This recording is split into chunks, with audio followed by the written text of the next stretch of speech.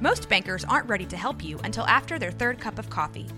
But with Central National Bank's after-hours service, you don't have to wait for the bank lobby to open to get help. You can contact us from 6 to 8:30 in the morning or from 5 to 10 in the evening, and we'll connect you to a real, live, local person who can answer questions and fix problems 7 days a week. Bank different. Bank Central. Central National Bank. Member FDIC. When you need mealtime inspiration, it's worth shopping Kroger, where you'll find over 30,000 mouth-watering choices that excite your inner foodie. And no matter what tasty choice you make, you'll enjoy our everyday low prices, plus extra ways to save, like digital coupons worth over $600 each week. You can also save up to $1 off per gallon at the pump with fuel points. More savings and more inspiring flavors make shopping Kroger worth it every time. Kroger, fresh for everyone. Fuel restrictions apply. Welcome to the Fee for Service Dentist Podcast. Dr. Sonny Spirit. Today, our guest and good friend, Dr. Jeffrey Hughes.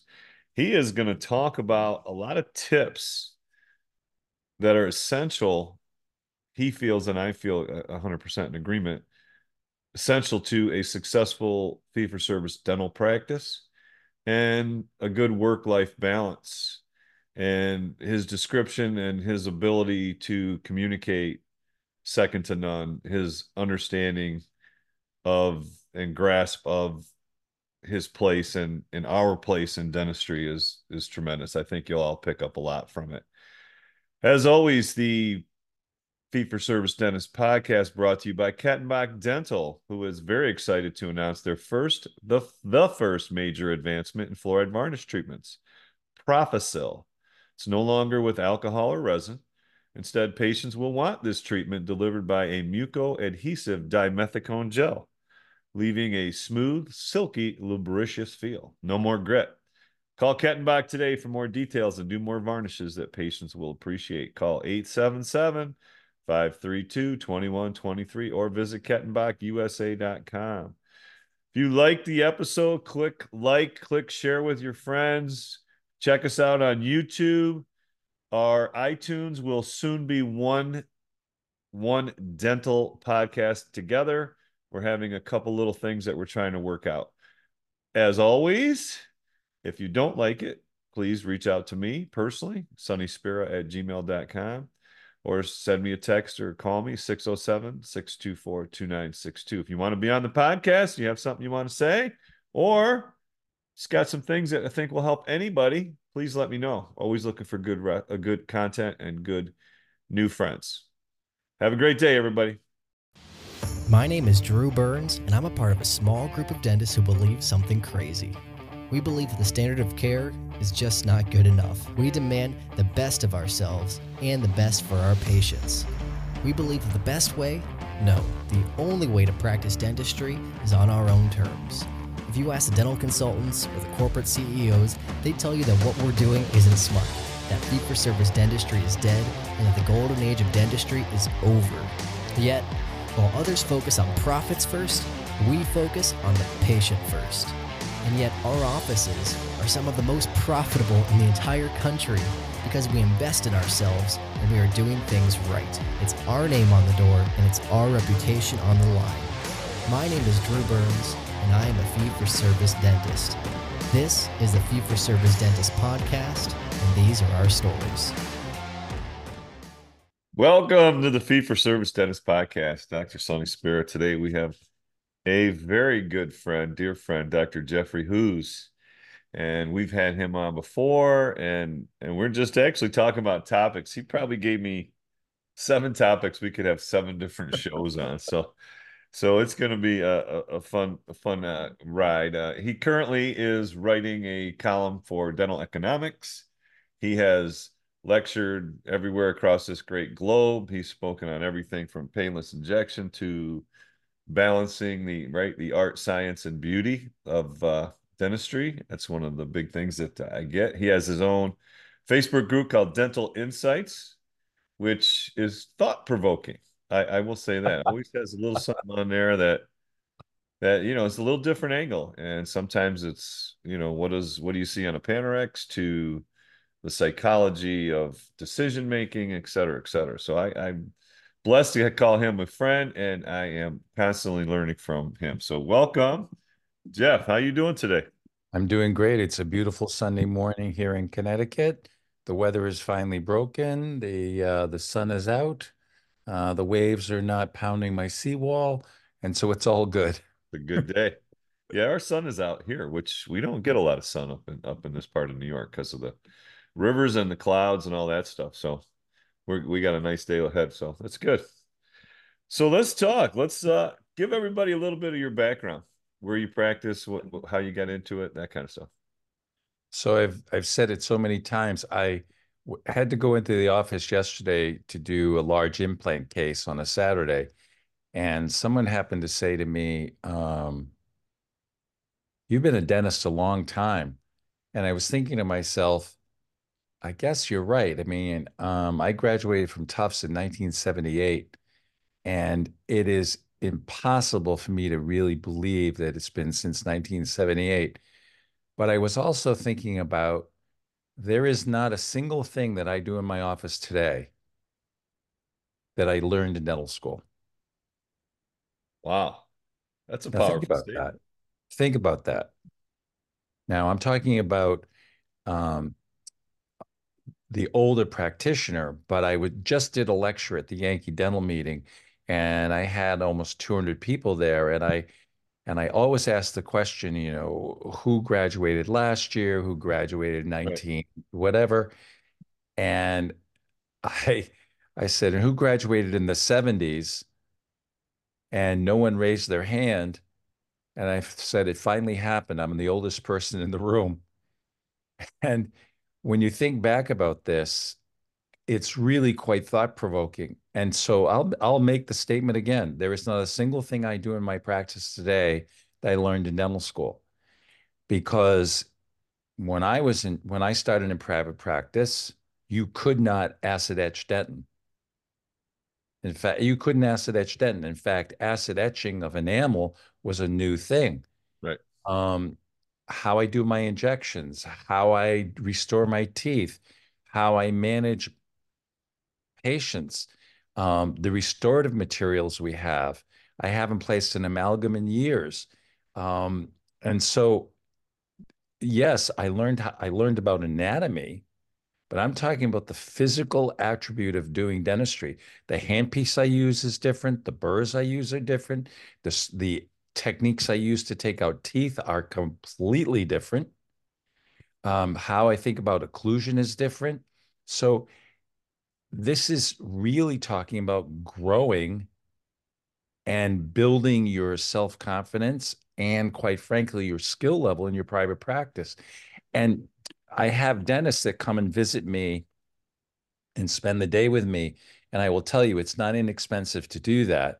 But someone said a couple of months ago, how did you learn how to do that? And I was thinking, if you make me tell you, really tell you how I got around to doing that, it would take me about 45 minutes.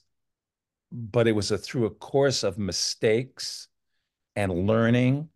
And my good friend Sandy White, he says when something fails in his office, he tells his patients, well, we both learned something.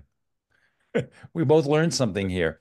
And those practitioners that say, the old joke, I my endos never fail, I never break off any root tips. Right.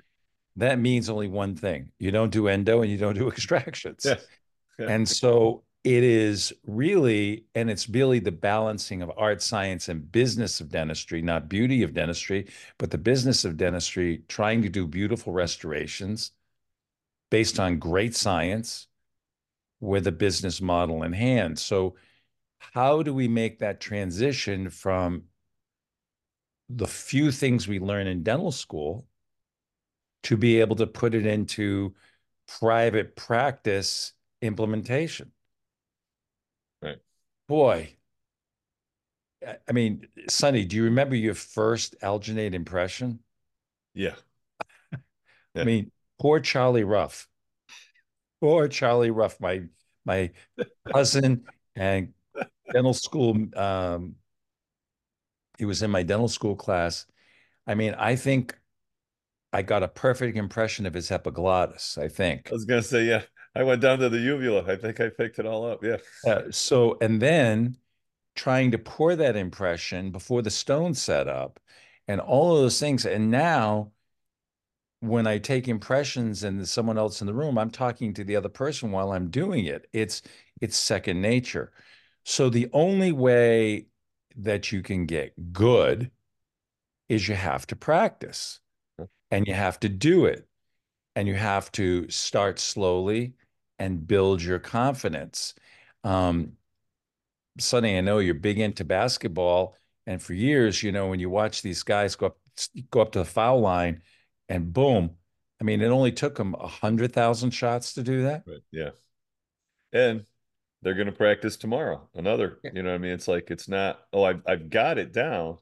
No, it's the repetition too, It's the muscle memory, repetition. everything. Yeah. So I think that there are people. Paul Homily used to talk about this phrase. He used to say there are people that are called naturals. Hmm. I rem I was my classmate next to me, Doug Howie, um, Alphabetically, that makes sense. alphabetically, and Dick Hopgood. Doug Howie, Dick Hopgood. And these guys, I'm sitting there struggling in pre-clen, trying to do an MOD on a bicuspid, and everything they did looked perfect. And I thought, I'm not going to be able to do this. But there was a guy who sat across from me, called Paul. Um, oh, his name escapes me. He was an amazing gymnast, Paul Heller, and he came up to me one day and he said, "When everyone's left, you're still at the bench trying. You're going to be fabulous."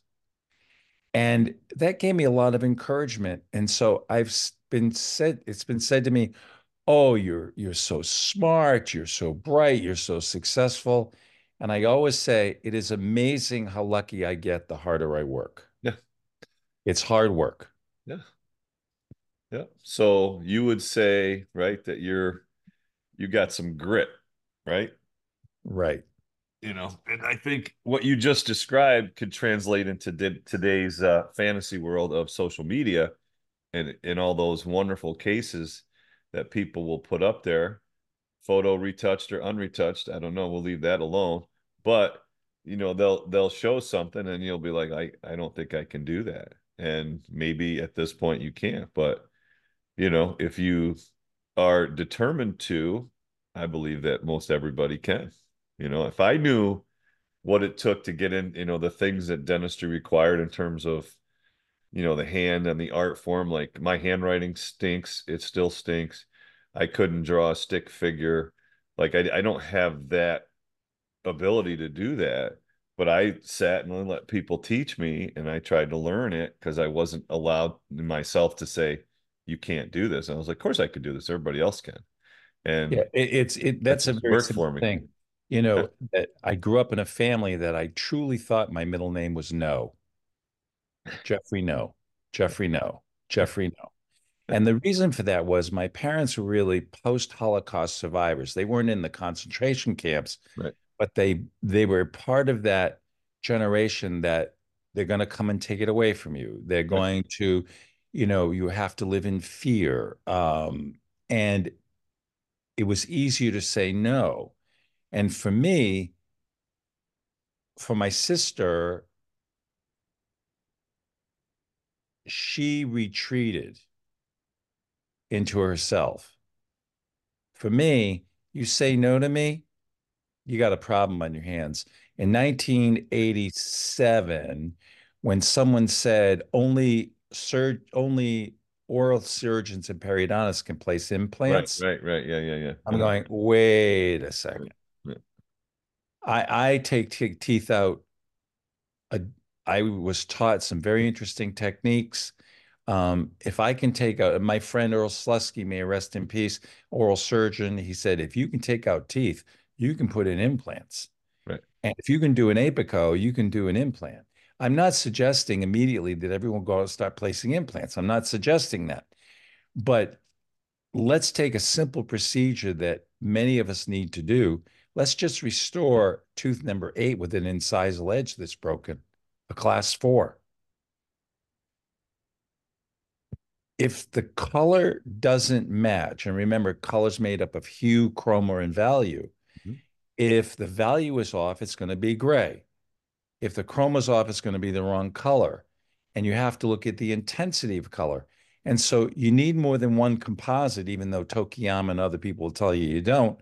You need to have more than one composite and never show a restoration to a patient unless you think it's as good as you can make it. And just starting with something as simple as that allows you to get better. And don't schedule 15 minutes to do an incisal. Right. And My daughter has a front tooth that she broke in college. And she came home I had to go pick her up from the game. She broke it in the game. I picked her up. I bring her home. I did the endo and I bonded the whole tooth back together, including the access prep from the endo, right? So I felt, well, I got plenty of surface area and it's held up and looked good. Over time, a little bit here, a little bit there. So I was looking at it, I was like, do you crown it, do you veneer? So I talked to a friend of mine who's a prosthodontist. I think you may know him, Anthony Salucio. oh, So, yes. so Anthony, she goes in and he does a composite veneer, basically. And I sat and watched him work. And there were a couple things that really struck me. I was like, whoa, what do you, there was an instrument, it looked like a little rubber tip flat, and he was using that to Right. massage the By composite. Kerr. Right. Kerr Yeah. makes, So I was like, what is it? He goes, oh, this is great. And he did it for quite some time. It wasn't, like you said, it wasn't 20 seconds. It was a period of time and checking the shade and putting it on the tooth and taking pictures and stepping back and all these little details that I really, really can't speak enough of. But boy, that was a tremendous learning experience for me, you know? right. And it's just, drawing in a tooth with a pencil, showing where the mamelons belong, understanding that teeth are multiple layers of different colored Wait, materials. wait, Listen, anterior teeth have anatomy? Is that what you just said? anterior teeth have anatomy. But the interesting thing is, when you have someone that's 16 years old, yeah, you can do a monochromatic shade. Mhm. But the other thing I will say is you must ask permission for your patients. Go ahead. I just did an anterior case for someone, one single tooth with a black line down the center of tooth number 9. So why, and you ask the question, why have you come to my office? And immediately, I took a couple photographs, and tooth number 10 was an awful PFM on it. And tooth number 8 had something else. And I asked, why have you come to the office? And she goes, I really hate this black line on my front tooth. I said, okay. So I air braided it, carefully took some flowable, I like using Majesty, Uh-huh. and made the black line disappear. And she goes, wow, that is really great. Thank you so much. It really bothers me. She goes, and I'm about to open my mouth. Salesman 101, have you thought about doing something about your crown on tooth number 10? I didn't say tooth number 10 because we don't speak Yeah. dentistry. Yeah. Have you ever thought, I wanted to say, I was just dying to say, have you ever thought about doing something about this upper left crown? She goes, my daddy did this crown for me 37 years ago. It was the last thing he did before he died. Now think about that for a second. Yeah. Because you could have said, You damn well better not touch it. yeah, you could have said, like, how long have you had that ugly crown done in your front tooth?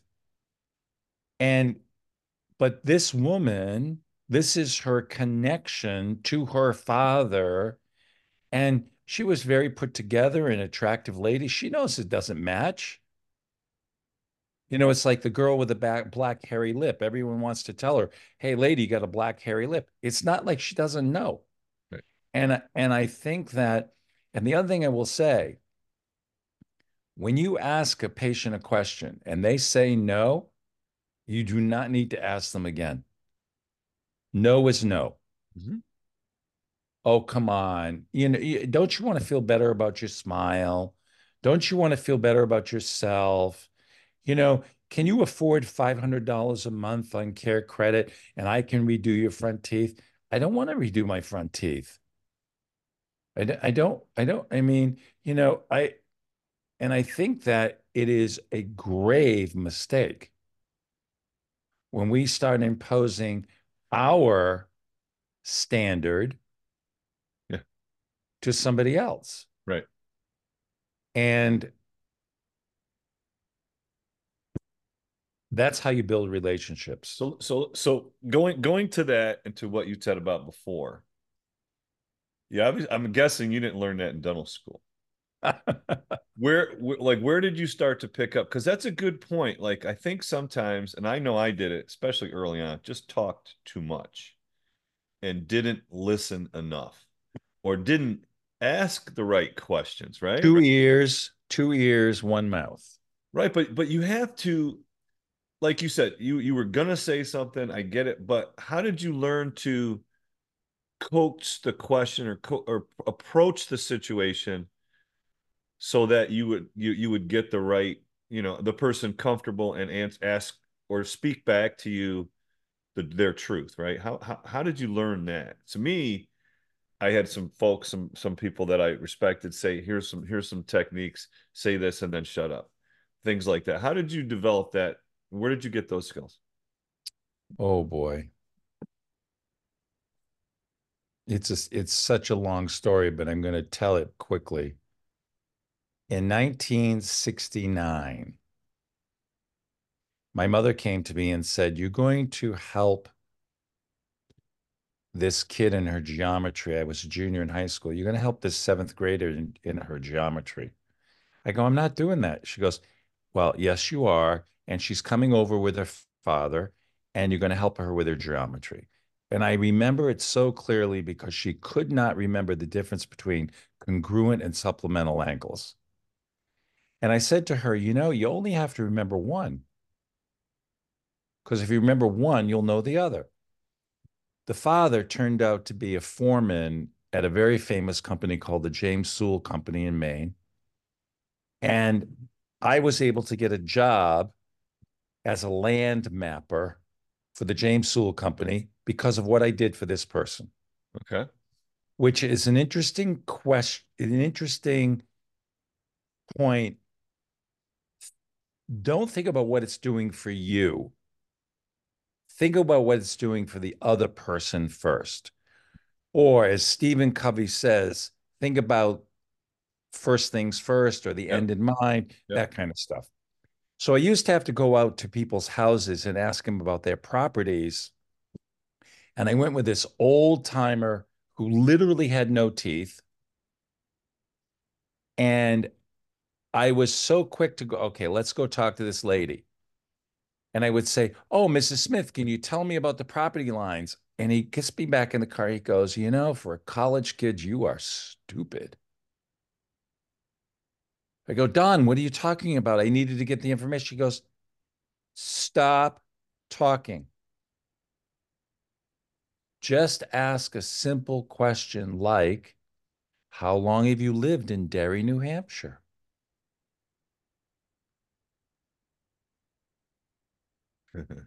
He's covering his mouth for the people just listening. It is so hard to do. Why have you come to my office? My wife made me come. Really? What's going on with that? Oh, my daughter's wedding is next week and she hates my smile. One of my most famous patients that I've treated, that I cannot tell you their name, was summering in Connecticut. And I met her in a hygiene visit and I said, "Welcome to my practice." And she said to me, "You know what I love about this office? You don't have a big effing camera screen in front of me showing me all the effing stuff in my mouth that I am not interested in seeing. And also, no one asked me about the space between my front teeth. You're my dentist. Just because tooth number 19 is missing, just because there's a diastema, just because, but we're so anxious to tell people what we know. The old adage is they don't care how much you know Yeah. So until they know how you much care. you care. Yep. And what's important to me, so when you triage a patient, we talk about, immediate pain relief, gross caries, Yeah. whatever, however you triage a patient, it doesn't matter until you understand what the patient wants. So ask this simple question: why have you come to see me? Yeah. Don would say, you talk too much. And I got to tell you, I'm a good talker. My wife, Betsy, has said to me, how do you know so much about your patients? And it's because I ask the open-ended questions. And it makes my day, quite frankly, very interesting. Yeah. Yeah. There it is. I agree. Let's talk about let's dovetail that into obviously in the fee for service world, management of your team or your staff, right? So how does some of these things relate to some of the challenges that we have putting together a dynamic team that share that vision philosophy? Because in this case, what you just said, this woman's in hygiene, so she's obviously right. She's seeing the hygienist. She's in your practice. There's a vibe that's going to be um, emitted that she's going to pick up on, and like she said, nobody's doing this, nobody's doing that. So there has to be a understanding of culture. Like if you have a hygienist in this case, or a dental assistant or a front desk person that is like, oh, look at that space, and we can do so many things, and Doctor Who's can fix your smile, and look at these pictures, et cetera, et cetera. There has to be a communication from the leader yourself to your team that this is how we do things. How does that evolve? So it's incredibly important that I have a staff of 27, and bigger is not better. And we're open 6 days a week, four Hold on, evenings. can I just repeat that? Bigger is not better. Yeah. Can I back that up too? Go ahead. Bigger is not necessarily better unless you're a linebacker who can run a 50 in 4 seconds, or whatever they can do. Um, but the practice evolved from in 1979 when I started after being fired from 3 jobs, truly. And my wife was 8.5 months pregnant. And we started with one chair and a second floor walk up in Stratford, Connecticut, where we bought 2 cabinets and a hollow core door to put on top of the cabinets. And Betsy's water broke Wednesday morning. And I turned to her, I said, does that mean you're not coming to the office? I mean, you know, I, so the question really is, what's your vision? What's your mission statement? And I have to tell you that a lot of stuff that I did was out of fear, the fear of failure, you know, having to go back and with my tail between my legs and say that I failed. So think about what your mission statement is.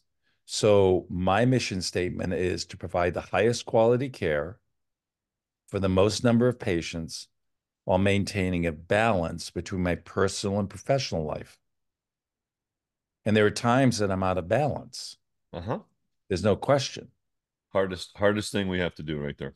keeping in the I will balance. the balance. Yeah. And all of my articles, I always talk about balancing the art, science, and beautiful business of dentistry. Doing beautiful dentistry based on good science with a good business model. So you lead your team by demonstrating the qualities and commitment yourself. Go deeper into that. Go deeper into that. So what that means basically is this. I have never once blamed a dental laboratory for something not working. Mm-hmm. I've never said to a patient, the laboratory did a lousy job. Well, what are you using that laboratory for? Yeah. They did a lousy job. What are you using that laboratory for? The person doesn't care. Yeah, it doesn't care. You're responsible for Yeah. how that looks. It's you. So, and as I've also said, I use a very expensive device called an MIRROR. And I have a big 8-inch one of those sitting on the patient's lap all the time. And I buy them at a very expensive place called MediMart. And they're clean and they're beautiful and they're perfect. And when I place a restoration on someone's front tooth, I would never let someone look at it unless it was as good as I could possibly make it. So my staff knows that we are working towards excellence all the time. And that doesn't mean everything we do is perfect. I'm not I am by no means the best dentist in the world. Okay. But what I'll tell you is I do the best I can every day. And if it's not working that day, then we get another batter up. We get another batter up at it. So the team understands that we're immediately starting with excellence. And the way that I'll describe that is the following. When the phone rings, bring, Brush and Floss Dental Center. And please don't laugh at my name. I know it's a stupid name, but that's what it's called, Brush and Floss Dental Center. And there's a whole story behind it. But please, bring, Brush and Floss Dental Center. Please hold, click. Well, now you've already, you got a bad taste. So it starts with the first phone call. And it is also having your staff understand that we are not in the dental business. I had a staff member many, many years ago who was running the front desk at a Ritz-Carlton. She said, we are not in the hotel business. We are in the experience business.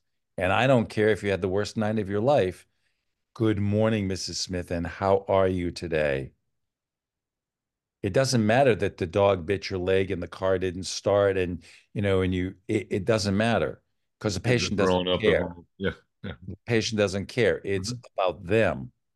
It's about them. And so therefore, the staff has to see how you are acting towards your patients. So if you say, oh, that patient is crazy. I've never met a crazy patient in my life. I've met patients who are under tremendous strain.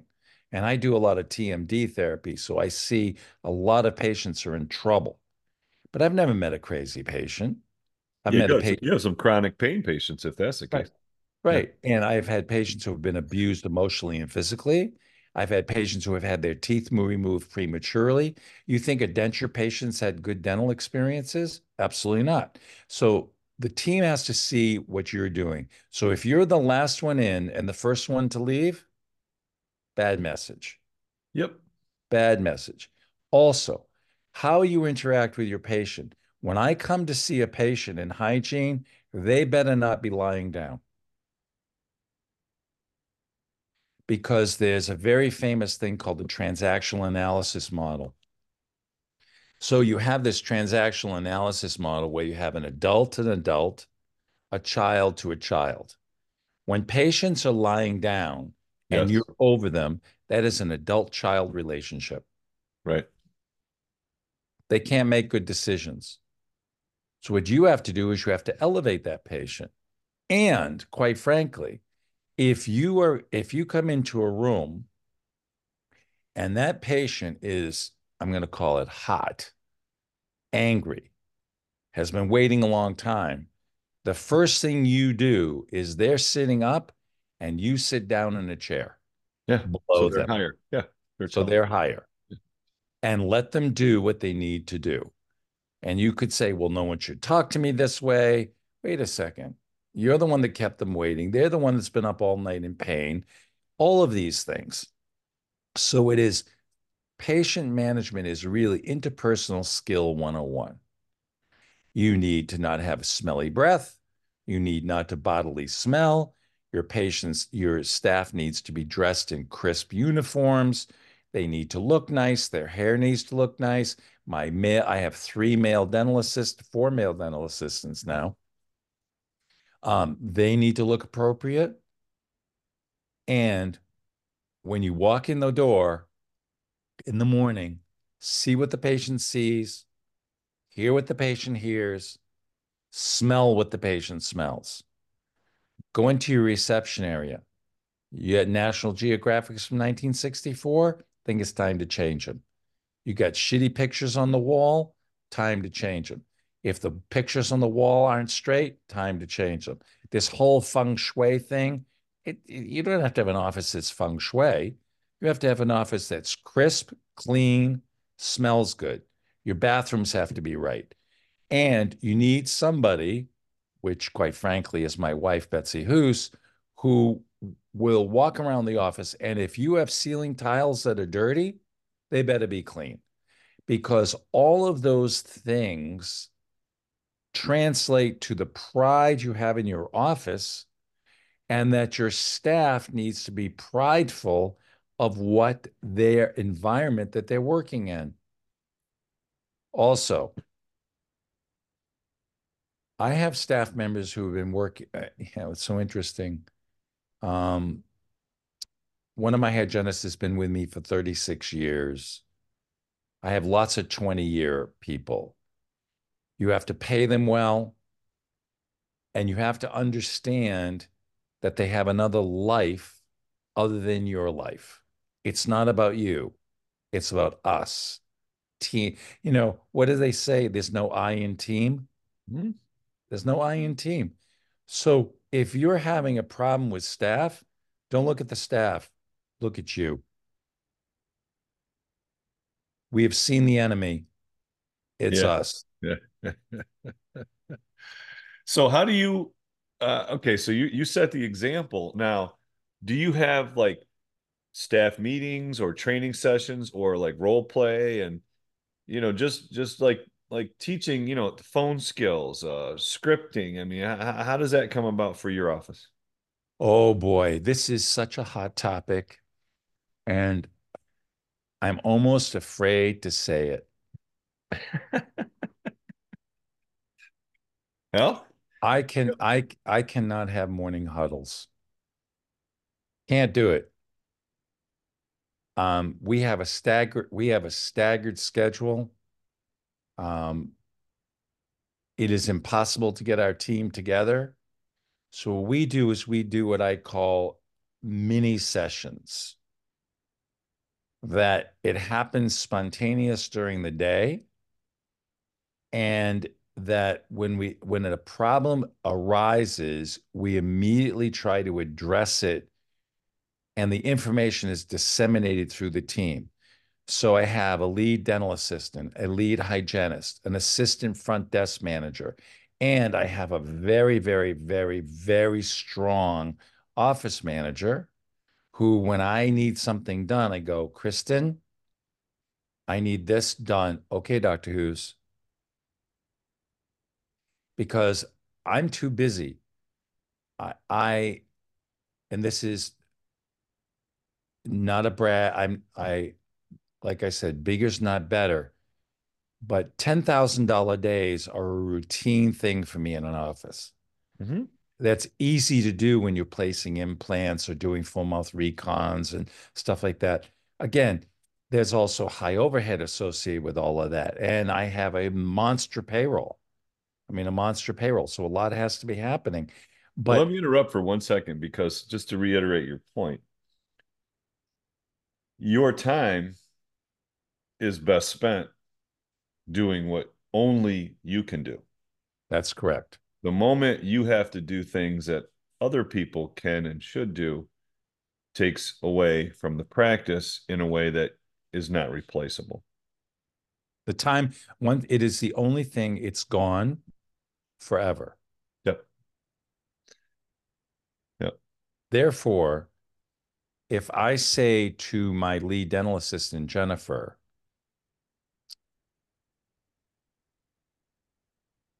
please ensure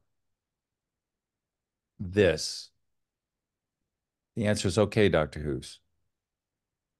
Also, everybody is, this is a small point. And my good friend Joe Stephen, may he rest in peace, from Kisco Dental, we used to fight about this we used to have an hour conversation every week.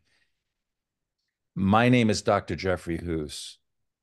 The name is Dr. Gemma Kwolek, Dr. John Azitny, Dr. Julie Latham, Dr. Danny Panisse, Dr.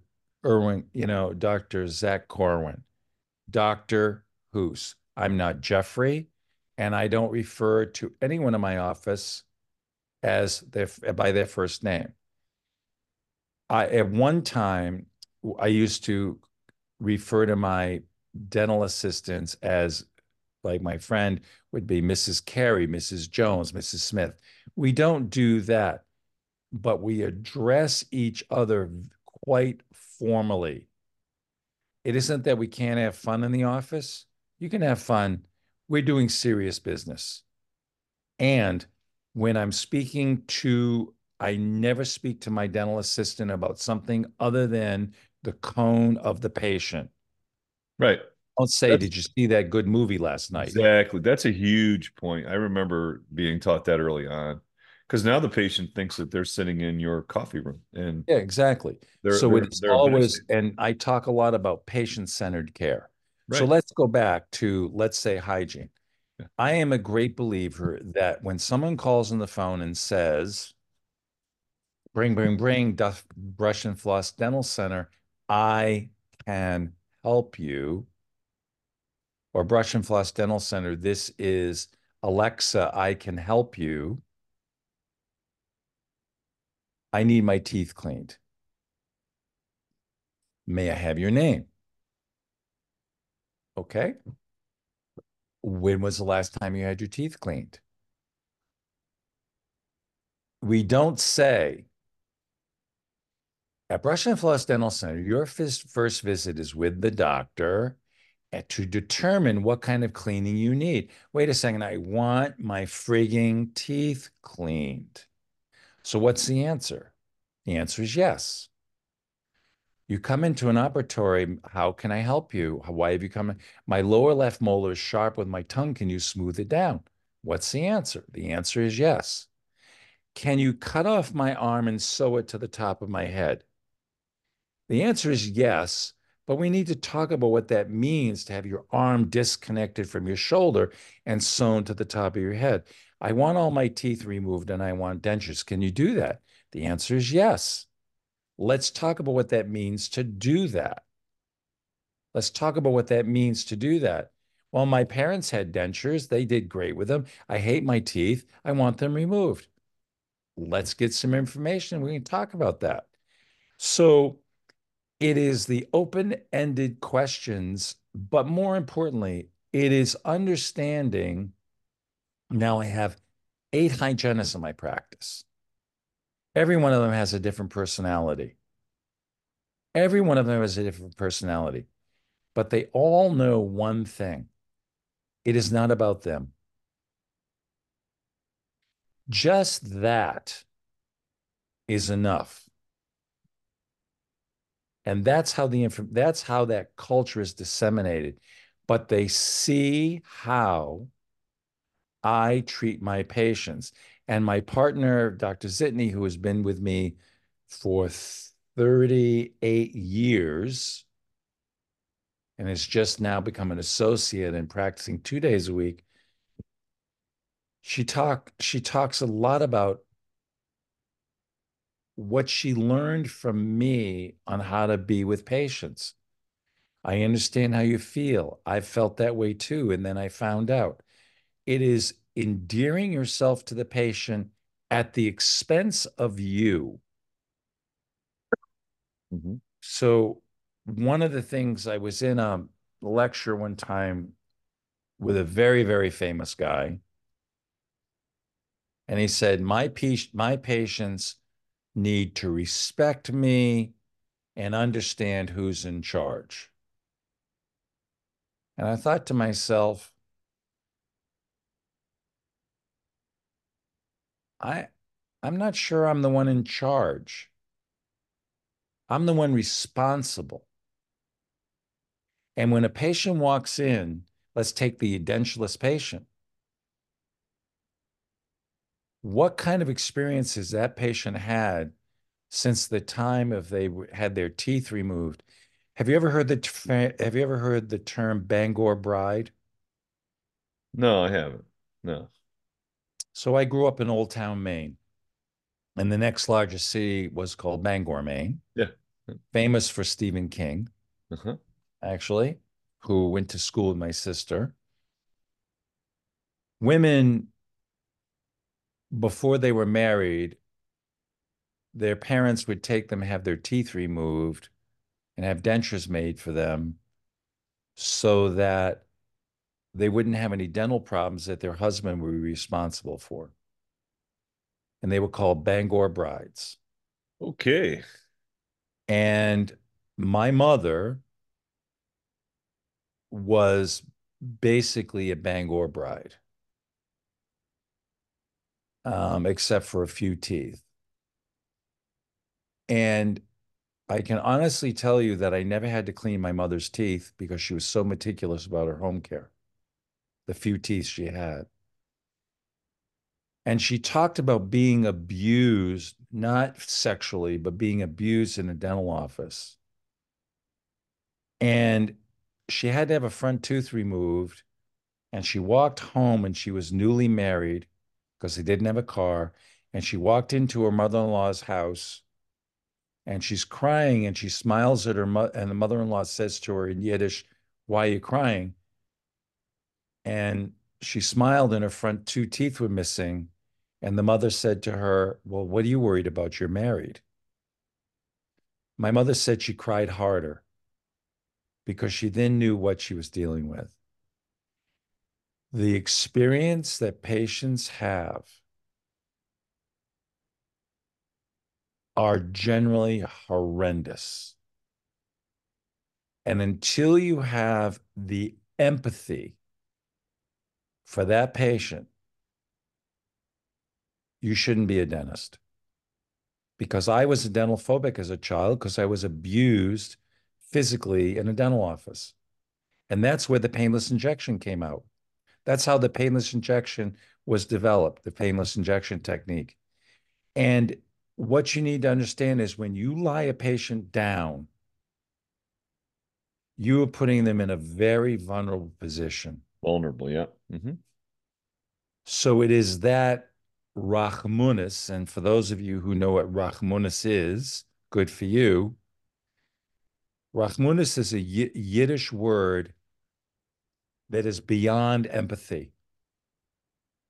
You and I are standing at the stove together. You burn yourself.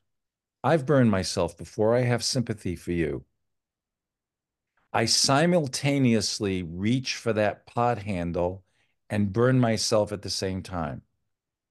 I now have the ultimate empathy for you because I've experienced exactly the same thing. But Rachmunis is where your collective experience has allowed you to understand that this person is in a terrible position. And aren't you lucky that you've been given the skills to help them? Not the arrogance to help them, the Rachmunis to help them. Once your patients Yeah. understand that, The gift. Yeah. they will run to your practice. It's as simple as that. In 1979, we did $100,000 our first year. We were seeing 40 new patients a month. I was a new dentist. I didn't know what to do with 40 new patients a month. Trying to do amalgams and adaptic,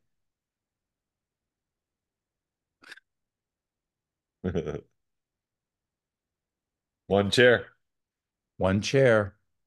I would start in upstairs. the morning and I would not have to, and I had one dental assistant and my wife was at the front desk and it was out of control. And I can't tell you how many Saturday nights friends of ours had a beeper. I can't tell you how many Saturday nights I went in and my friends would have to wait for me while I did an emergency. It's availability, it's affability, and it's ability. Being available, being nice, and being able to do the job. You want to prioritize those three or no? It's like balancing the art, science, and business of dentistry. It's like a three-legged stool. I have seen guys, I think you have to be nice first. yeah, but I've seen guys who can do, like I said, Paul Homily talked about naturals, guys and gals that can do things. They're Right. just gifted artists. They have Right. incredible ability. Yeah. I joke off and like, I can't carry your gym bag. I make that statement, but sincerely, that's not something that's in my, that's with some of my I range. mean, you see, they have a friend of mine in Italy that does dentistry. It's like in Leonardo da Vinci. Giacomo, his name's Giacomo. Giacomo, how do you do that? Well, it takes me 2 hours to do an anterior bonding. Well, I don't have 2 hours to do an anterior bonding, so I've had to develop techniques where Right. I can do something in 20 minutes that's almost as good. Right. It's almost as good. So, so when you ask me to prioritize, I have to tell you, affability is number one. I totally believe that. That's my feeling. You Has to have be to my be able feeling. to connect with people. You have to be able, you have to, and you, you, you just have to be nice. There was a very famous guy named Harvey Sarner. Do you remember that name? I do know that name. Yeah. Yeah. So Harvey Sarner was a tax attorney, accountant, something, and he talked about, how do you get the best tax advantages in your practice and all this kind of thing. And I was a new guy, and I was taken to one of his courses by Hal Conley, who was an orthodontist, and we're sitting there with the pens poised, and he said, "Gentlemen, and you few ladies over there, because this was 1979. I hear you. Um, you want to know how to build a huge dental practice? And everyone's just waiting." He goes, "Try being nice to your patients. Now let's talk about tax law." Linda Miles, I believe she said the top two reasons a person chooses their dentist. Number one, they're nice, and number two, they don't hurt me. I was like, it's like, it's like, seriously? So if you just be nice to people and don't hurt them, people are going to want to come see you. To this day, I'm like, wow. And you have to have supportive staff that support the same vision. Huh? Going back, your front desk is so nice, Dr. Hughes. Thank you. Yesterday, thank you so much for seeing me. My dentist wouldn't see me. Yeah, I'll get that all the time. Yeah. I, and now I have to tell you, it requires a big office. You can't do it with one chair, two chairs, or three No. chairs. You have Highly to have, skilled team. you have to have a team that can manage that patient. This woman Yep. had been up all night, Yep. facial swelling. Yep. She's in trouble. Her dentist would see her on Monday. She asked one of her friends, "Do you think your dentist would see me?" She goes, "I know someone in Dr. Who's office would see you." Get it all the time. Oh, we get, he doesn't have anything available for a month. I'm like, excuse me? Right. And you're a patient of record, so like, Right. okay, It's let's talk about insane. let's talk about your problem and what we can do. Right. That's But it. it's interesting. My good friend Earl Slusky, I talk about him all the time. He taught me more dentistry than I ever learned in dental school. He was a phenomenal oral surgeon who just passed away at 90 something. We had a relationship. We had a relationship that was so unique. I was doing TMD therapy starting. He would call up and he'd say, I'm sending Mrs. Jones over. And we could call and say, I'm sending Mrs. Smith over. No problem. Why? Why? Because the answer is yes. The answer is yes. And I think that, but that requires you being willing to sacrifice and pull something out of yourself. Yep. Pull something out of yourself. And it's challenging. It's challenging, but we have emergency time booked in our office. And also when someone calls, Wednesday, yes, Wednesday, Thursday, no, Thursday. Someone called from the emergency room saying that they had been hit in the face with a pipe wrench. Could we see them? Come on down. Broke off his two front teeth. Another tooth is in trouble. And I don't work on Saturdays. But yesterday I went in and did some big deal dentistry for him. Thank you so much for seeing me. Now, my partners could have handled that, but it was just a particular nuance of the case that Jeffrey needed to handle it.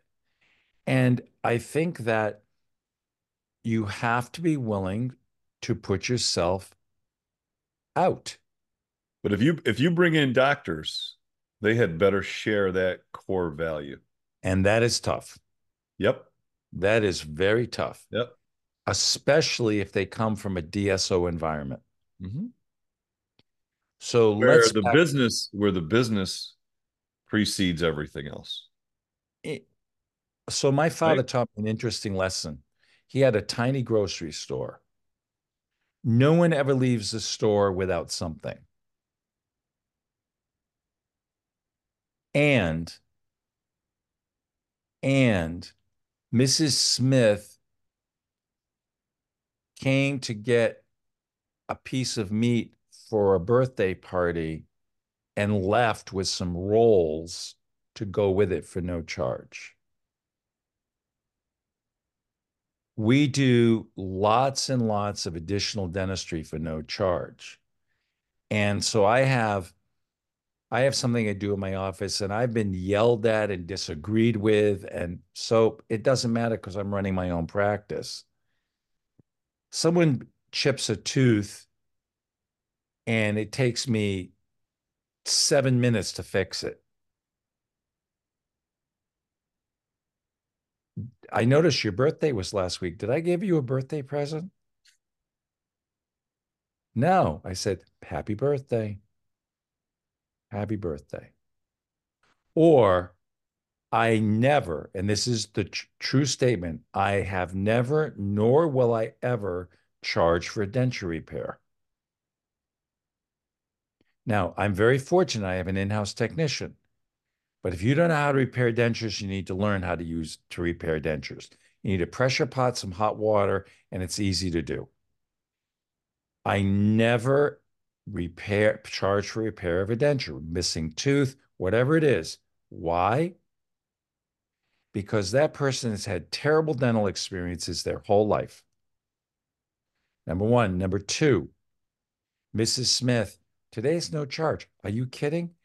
But you really need to consider getting some new dentures. So when time comes, come back and see me. 2 years ago, a woman came in with a lower denture that was broken in half, down the midline. Know it well. Yeah. I repaired it. I relined it with Meyerson soft, relined it with CoSoft or Meyerson, so it fit better. She asked me, how much are dentures in your office? $7,200. Wow, that's a lot of money for dentures. I think I only paid $1,500 for these a couple of years ago. So I understand how you feel. I would feel that way too. I'm not suggesting $7,200 is not a lot of money. But to even make them better, we should probably put a couple of implants down here to Yeah. secure them. And that's going to be another $6,000. Okay. Leaves. Shows up on Tuesday with her money that she had been saving for 2 years. Dr. Hu, she was so nice to me. I really appreciate it. I want to start with my dentures. And if possible, can we see how it goes? I said, you know what? And I talked about this in my prosthetic lectures and my implant lectures. And my friend John Heidsmith would say he would never do a denture without implants. He just won't do it. Me, I'm an idiot. Yeah, I'm me an too. idiot. You know, I say to patients all the time, let's see if we can make the best denture we Right. can make. Yep. And if we find out that it's not satisfactory, then I will know exactly where to place those implants so that we can get the best result. So when the denture is made, a duplicate is produced, costs next to nothing to do that. And this is sort of a visual thing. The surgical stent is clear. The surgical stent is tried in before the final denture is put in. The patient has the MIRROR in their hand. The clear surgical stent goes in their mouth. The patient invariably asks, "What is that?" This is a device that allows me to know exactly where your dental implants will go if we find out that your denture does not fit the way it makes you feel the best that you can feel. That surgical stent is taken away, put aside, the final denture is put in, the patient closes, they wear that for 24 hours without removing it from their mouth. They are seen the following day. Do you have any sore spots? Of course they do.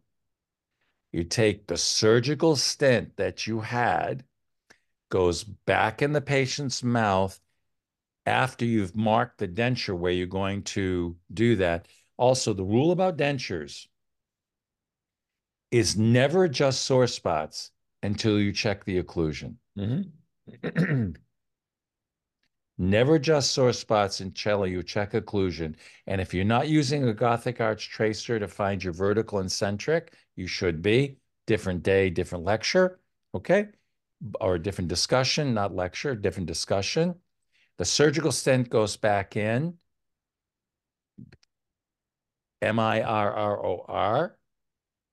Patient goes, oh, that's that. I remember that from yesterday. That's what tells you where your dental implants are going to go.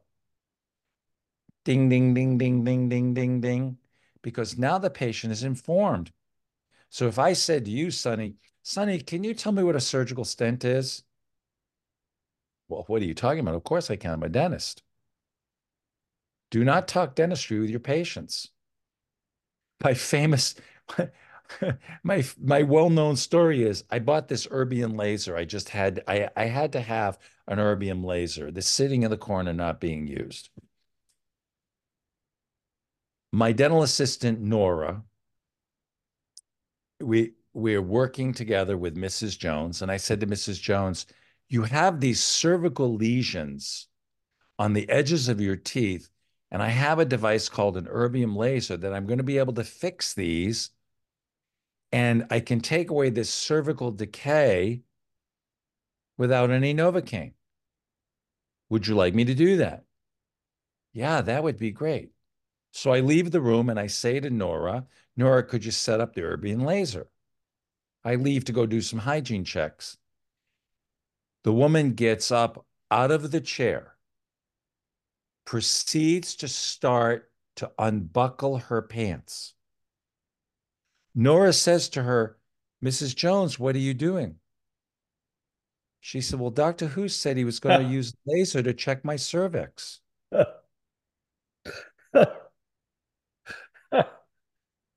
True story. Unless you have permission from my wife, we're not going there. But I mean, but think about it for a second.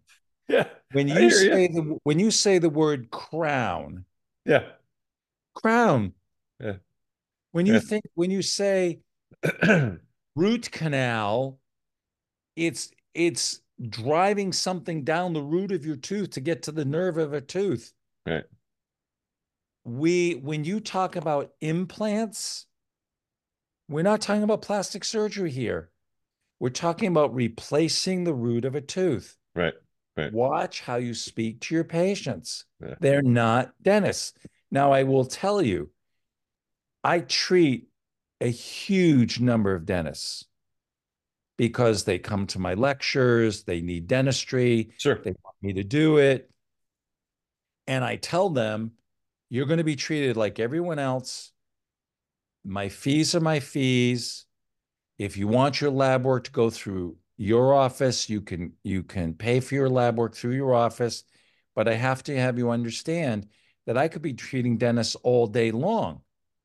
Right, And if you want the same quality of service and the same considerations, and like I said, I treat lots of dentists, especially when they have TMD problems, which dentists have a huge number of TMD problems.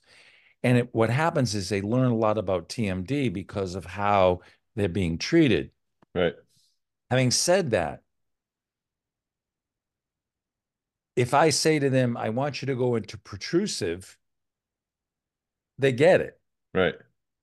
But when you say to a dentist, I want you to go into protrusive, I mean, a patient, I want you to go into protrusive, they go, what? Yeah, Or you can't even get your patient move your jaw to the right. They try to move their maxilla. They go, I'm doing it. I said, well, if you can move your top teeth to the right, I'd be pretty impressed. So take your finger, yeah. put it on their chin, and tap their right shoulder. Move your jaw towards your right shoulder. They do it instantaneously. If you want someone to go into centric, open your mouth slightly, put your tongue on the roof of your mouth, and slowly close. At the same time, you're using your leaf gauge. So all of these things are just little nuances. Someone said they wanted to come and videotape me for 3 days and sort of do these videotape snippets. It's just these things that I've developed over the years to make it easier for me. It's not about them. It's really about Jeffrey to make it easier for me, which translates it making it easier for them. Right. Therefore, and I'm not going to tell you that patients don't leave my practice. They do. Patients leave my practice. They think my fees are too high, and Yeah. I'm a fee-for-service dentist, and I didn't understand my insurance didn't cover everything. And okay, and I don't have such an amazing personality that everybody loves me. Mhm. I mean, I can wrinkle some feathers every once in a while. But I had an incredible thing happen in my office a few years ago that really set me back. I had an amazing, talented dental assistant who happened to be Black. And I had a patient come in and say to me, I don't want that person touching me. And I said, did she hurt you? Was she inappropriate? No, those people can't touch me. And I said, I'm curious, how did you find me as a dentist? He goes, well, Jews make the best dentists. And I said, it's interesting that you say that, but do you know that Zlatan is from Bosnia, Kevin is from Syria, she's from Poland, this one's from Santo Domingo, this one's from India, this one's from here, this one's from there. I'm not sure this is the right office for you. Well, what are you talking about? My money's good here. I said, not sure it is. Happy to transfer your records any way you want. Mm-hmm. He left one Google review. You know what? Worth every Google review, worth it. You know, we don't have to be all things to all people. Right. But what we do have to understand is that, and I say it again, patients come to your office with a whole set of experiences that you can't begin to understand. There is no such thing as a new dental patient unless they've never been to the dentist before Right. and they're young. Yep. So every time you kiss that girl, it is all the previous kisses that they've had that she's judging you by. Right. And you need to understand that. And so it goes back to that first ring. Yep. Also, the number one practice builder is being nice to your patients. Number two, as you said, painless injections. And number three is communicating with your patients after their dental visits. We call them comfort care calls. Right. Right. Mrs. Jones, how you doing tonight? Who is this? It's Dr. Hoos. It's Dr. Hoos. Oh, Dr. Hoos, I'm feeling pretty good. Those 3 implants, it wasn't so bad. Thank you so much for calling. Or I'll hang up the phone and I'll say, thank you so much for calling. And my wife will go, they didn't thank you, did they? It's okay. We now communicate with our patients through text messaging. Yeah. We use a very cool program doing that. But again, we're not in the dental business. We're in the relationship business. Agreed. Perfect spot to end it. That was great. All I can say is of the things we jotted down, there's a few more, so we're gonna have to have another session. So keep me on your penciled in book, and we'll get another one done. I think there's things we want to talk about, and it's just So I'm going to say one thing. please do. You should talk a little bit about what you've developed and how proud I am of what you've accomplished, having multiple locations, maintaining that fee-for-service environment. And I don't care what anybody says about you, Sonny. You're a pretty nice guy. Yeah, don't listen to the other ones. Yeah, don't listen to the other ones. And I value our friendship very, very much. And, you know, we need to talk to each other about the stresses and strains of dental practice. That's why I started Dental Insights. Yep. You know, and my little plug is, you know, it's free to join Dental Insights on Facebook. I post some crazy stuff to try to develop some discussion. Yep. A lot of people watch, they don't contribute or they don't answer, but I get a lot of private messages. Oh, thank you for sharing that. They're afraid of getting blasted. Yeah. And the answer is it is a safe place. Yeah. It is a safe place. Everything I do is perfect, you know. That's nice to hear. You know, that's exactly right. Everything I do is perfect. Nothing could be further from the truth. Right. Nothing. Yeah. And I will apologize if I've offended anyone today. It's early on a Sunday morning, but all I'm trying to do in my articles in dental economics, in my lectures on Dental Insights, I truly believe we are in the greatest profession in the world. Mm-hmm. We get to take people out of pain. We get to give them beautiful smiles. We get to help them where they cannot help themselves. Yep. What a gift. Right. What a gift. Sonny, thanks for everything. Appreciate it, my friend. As always. Thank you. Thanks for listening to the Fee for Service Dentist Podcast. If you would like to share your fee for service story, please fill out our contact form at ffsdentistry.com. Also, be sure to join our Fee for Service Dentistry Facebook group. For help starting your dental membership plan, visit dentalmembershipdirect.com and membershipmastercourse.com. Finally, For help with in-house financing, visit dentalfinancingdirect.com. And don't forget, your story is what you make of it. This is your name on the door and your reputation on the line. Thanks, everyone. We'll see you next time.